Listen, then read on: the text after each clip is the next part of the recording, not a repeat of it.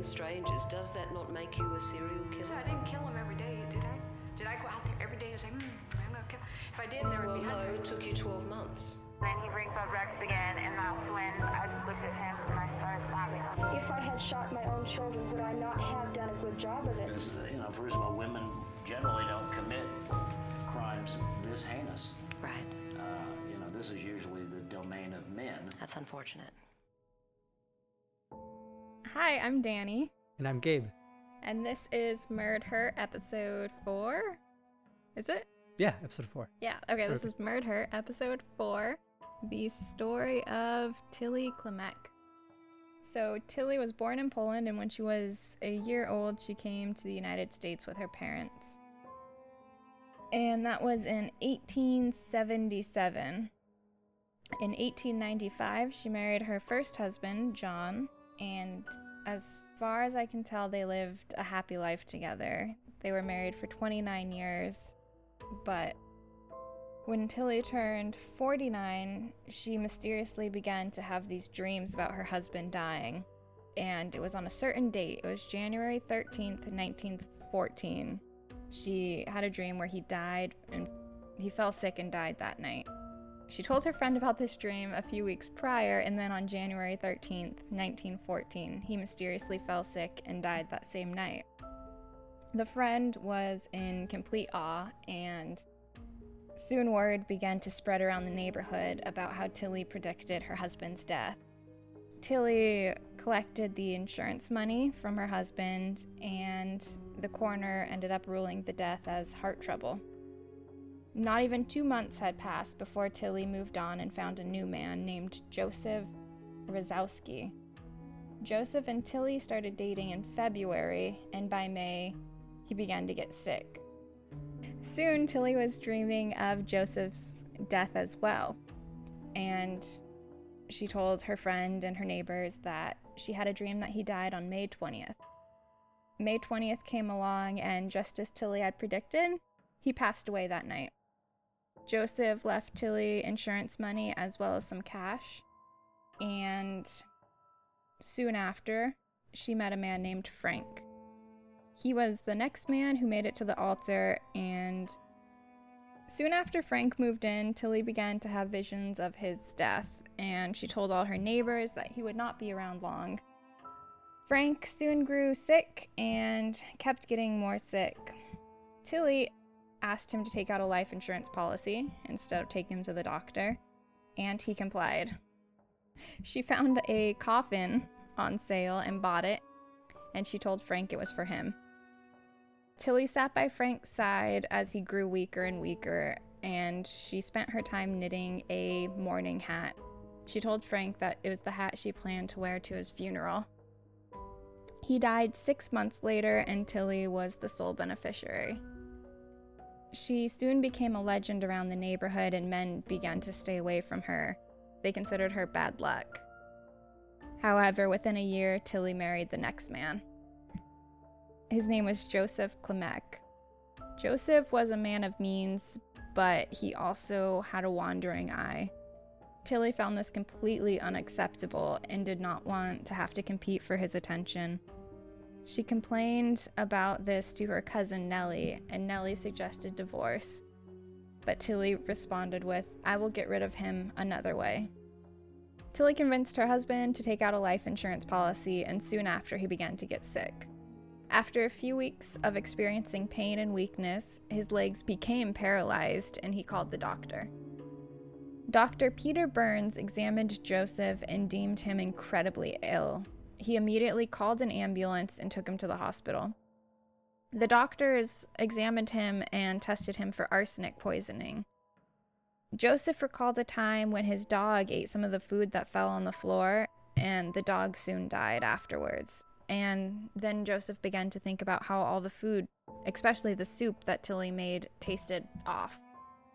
The hospital officials immediately called the police, who arrested Tilly. Tilly said to the officer, "The next one I want to cook dinner for is you. You made all of my troubles." After 18 hours of interrogation, she confessed to poisoning Joseph. Tilly reported that she got the poison from her cousin Nellie and that it was a rat poison called Rough on Rats. Investigators had all of her ex-husbands exhumed and tested for arsenic. Every single one tested for high levels of arsenic poisoning in their bodies. It was soon discovered that a lot of people around Tilly had mysteriously died, including Nellie, Tilly's cousin's twin children, and her granddaughter. Throughout the trial, Tilly wore the same hat she had knitted for her husband's funeral. Prosecutors read Tilly a list of names, 20 names, and asked her each time if she killed that person, and each time she answered yeah. Nellie was sentenced for a year in prison with Tilly, and Tilly would relentlessly torment her. She would say things like, "Oh, they're going to hang you today, Nellie." However, Nellie was eventually acquitted and released. In March of 1923, Tilly was found guilty for first-degree murder of Frank and only Frank. She was sentenced to life in prison, which was the harshest sentence ever given to a woman in Chicago at the time. And she eventually died at age 60 in 1936 in prison. And that is the story of Tilly Klimek. So in the end, she was only convicted of one murder. That's all they tried her for. I couldn't really find a reason. I know in other cases, they usually only do one at a time in case this person is found innocent. They can come back for another murder. Yeah, right. That seems a little... I mean, I guess she ended up dying in prison, so in a sense, the outcome would have been the same. But it still seems a little unfair to, if she's confessing to 20 murders. But yeah, perhaps that was the reasoning of the police. Well, this murder is enough to make her rot in jail. So. Yeah, so she definitely murdered her, 4 husbands, and then she had one boyfriend who mysteriously died. Yeah. And then, 15 other people around her. That's what she's claiming, which I'm a little surprised by. I do wonder if she truly killed all of them, or if it was one of those situations where it's like, well, I'm going to prison anyways, may as well. Yeah, I'm not sure. It was really hard to find anything about the other people. I know I mentioned 2 of them were her cousin's twin children, and one of them was her cousin's grandchild. So that's 3 people who probably were easy to access. Yeah. Yeah. And then she also was supposedly really known for her soups, her stew. She was famous for how good it was in her neighborhood. So I mean, it wouldn't be hard to. It's the arsenic. That's flavor. I know. Gives it that extra kick. Yeah. So she probably could have poisoned her whole neighborhood if she wanted. I mean, some of these guys, it seems like it took months for her to kill, and then other ones died really quickly. Like her first husband died within weeks of her predicting his death. That's what I wonder about. Is so how she got the dates right, but arsenic, it can. I mean, it depends on the dosage. So maybe what she would do is give low dosage, and then ramp the up night before just give a bunch. Why even ramp up to it? Why not just give them a whole bunch in one sitting? I mean, she was doing all the cooking. Well, she did need them to get the life insurance policies figured out. That's true. Yeah, I don't know. Maybe she just liked feeling special, being like, I can predict your death. That's true. But from what I just looked up, arsenic doesn't have a taste to it, which makes it especially dangerous. Oh, well, she didn't just use arsenic. It was that rat poison she used that had arsenic in it, which was the main. Right. So maybe it was the rat poison that had other stuff in it. Yeah, I could believe they would give rat poison flavor and a smell, so humans would be less likely to ingest it. Or it's more like rats would want to eat it. Yeah, that too. Yeah. And her first kill was in 1914. And she was 49. Wow. Her first kill. Really late. Yeah. Kind of like what was her name? The soap maker of... Oh, shut up. Her name was Leonarda Cianciulli. Right. But same situation where she seemed to start late in life, or claimed to start late in life. Well, Leonarda started because her son was in danger and she's trying to save him. Right. And this woman seems to, I mean, she had been with her husband 29 years. Maybe she's just like, I am ready for a change. There was actually an episode of House that opens with what appears to be like a rape scene and then ends up being like a couple engaging in some rape play. Gotta keep it new, exciting. Yeah, nothing more exciting than rape play. You know, we don't judge. Yeah. No, we do not kink shame here. As long as it's consensual. Yes. Follow your bliss in your consensual rape play. Mm-hmm. But in the episode of House, so it ends up being that this couple is like ideal, or they have what seems to be a perfect relationship. They love each other, both driven, they support each other, and even for like the guy's birthday, they like had a threesome with the wife's best friend. And throughout the show, the doctors, besides House, are like, if this is not a near perfect marriage, we don't know what is. And House insists that every marriage is inherently flawed. And sort of spoiler alert for the episode, in the end, it ends up that she's been poisoning her husband with gold, putting gold flakes in his food, and he has a gold allergy. And the reason he kept getting sick even in the hospital is because she would keep giving him food with gold flakes in it. And at the end, House has determined she's causing this by putting this chemical on her hands that turns purple in the presence of gold. And her hands are covered in the stuff, in this purple marking. So he asks her, or he tells her, I would like to know why you did this, but I know I'll never know. And, then the cops come and they take her away. And it's kind of like this, where you're married 22 years, and as you said, 29 years. And as you said in the beginning, there was no record of her being unhappy with the marriage. Mm-mm. But much like in this House episode, the wife just kind of reached the point where she said, there's nothing necessarily wrong with this marriage. I just don't want to be in it anymore, and the life insurance money would be great. I mean, yeah. I wonder what divorce was like back then as well. Like, it probably was not nearly as well accepted, especially in the Polish community where they're so religious. Yeah, I don't think divorce was even legal for some time after that. Yeah, so maybe she just wanted an out. Yeah. Yeah, and then, she was so stoked about it, she just kept doing it. She was like, wow, this is a great way to make money. She's like, guys, just keep eating my food. Yeah. They have life insurance policies. Yeah. It's like smashing a piggy bank open over and over. And yeah. And she did it to... It's such a guy thing where you reach the point where after, the third guy, it became, sort of a legend, or men knew, okay, her partners keep dropping dead. And even as soon as you said that, I thought to myself, yeah, that's not going to keep guys away. I actually read that she met her last husband, Joseph Klimek, at her previous husband's funeral. Quick turnaround. Yeah, and she almost tormented her, the one she was convicted of, Frank. She bought him a coffin before he died. She knitted her mourning hat while he was sick in bed. It was totally a form of torture. It must have become a power thing where, how powerful would it be, especially as a woman during those times, to know, wow, I have power over life and death.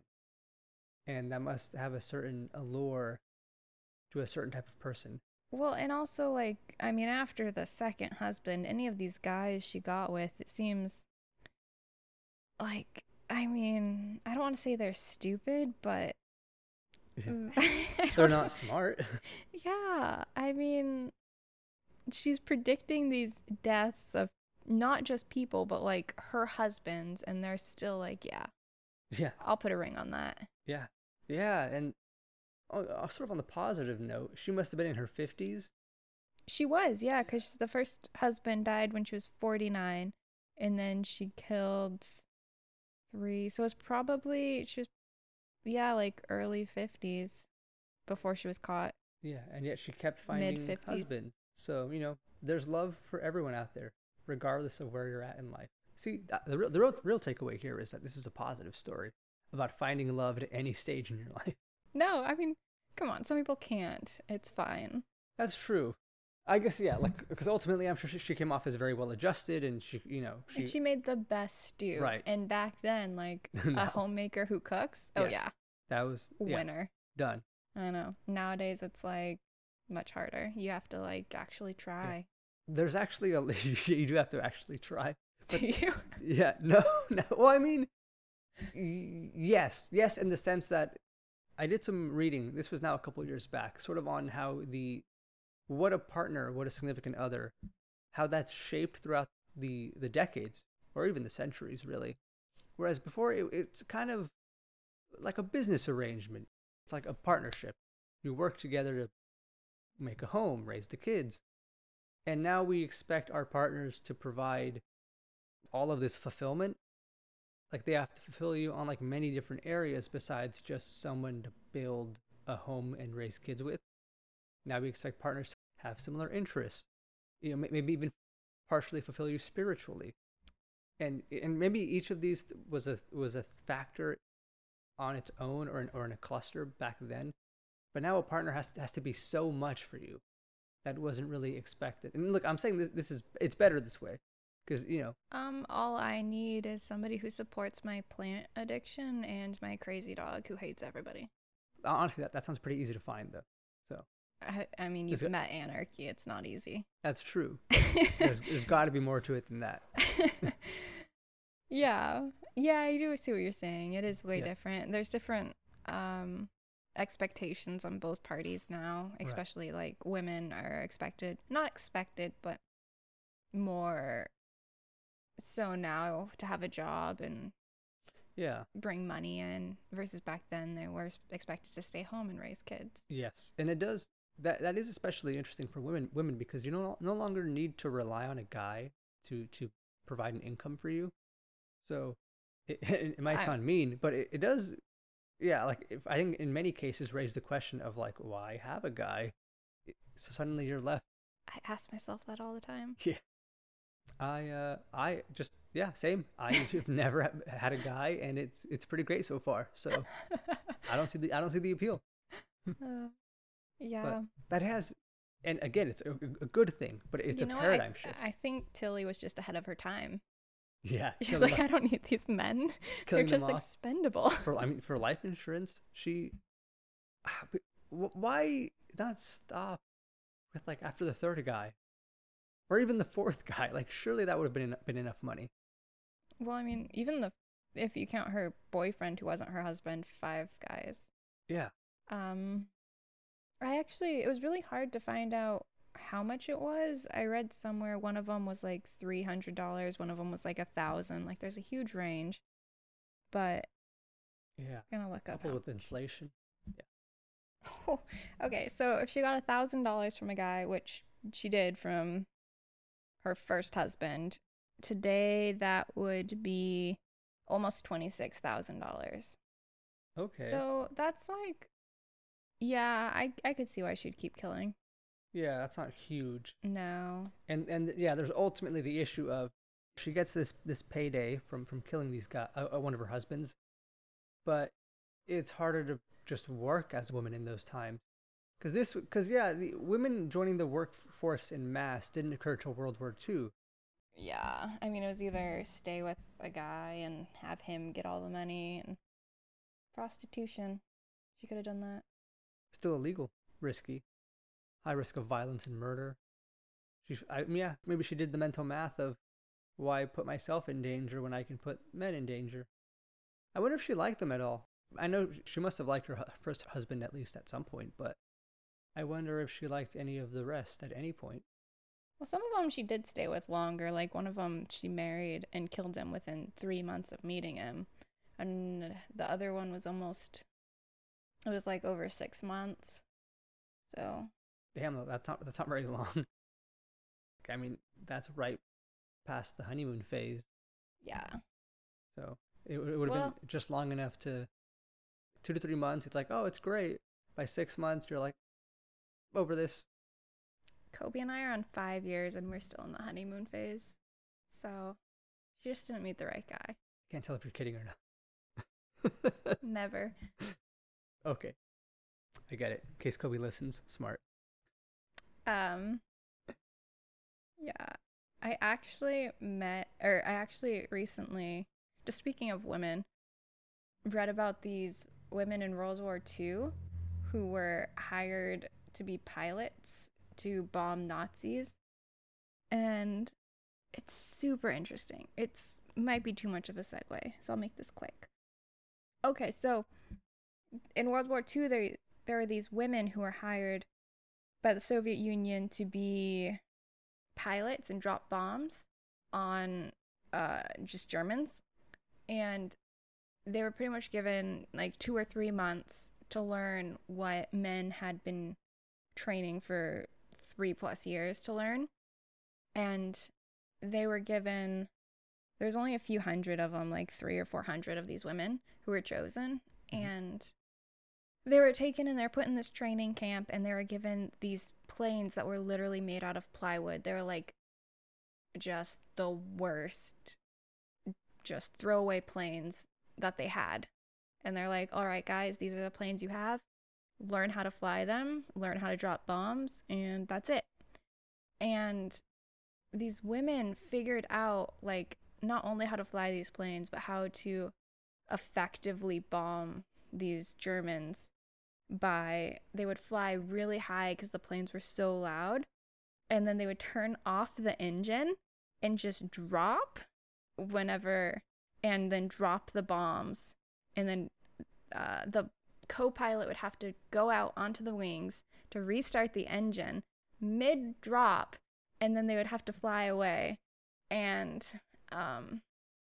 they did that so that they weren't heard because the planes were so loud. So they would drop until they got like close enough to the ground to drop these bombs and make sure they're in the right position.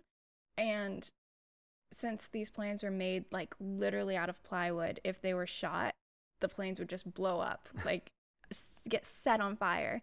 And I think that these women were chosen just like to be on suicide missions. Yeah, that's what it sounds like. Right?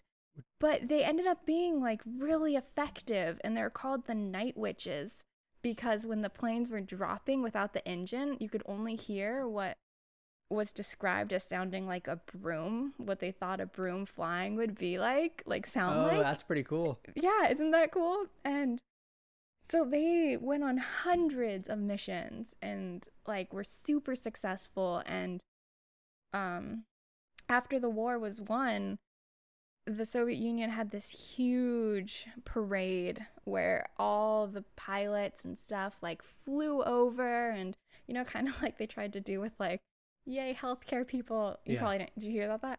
Yeah, I think I saw a video. Yeah. It was very depressing. But anyway, so they had this like huge parade where all the like people who flew and stuff were invited, and these women weren't allowed to come because their planes were too slow.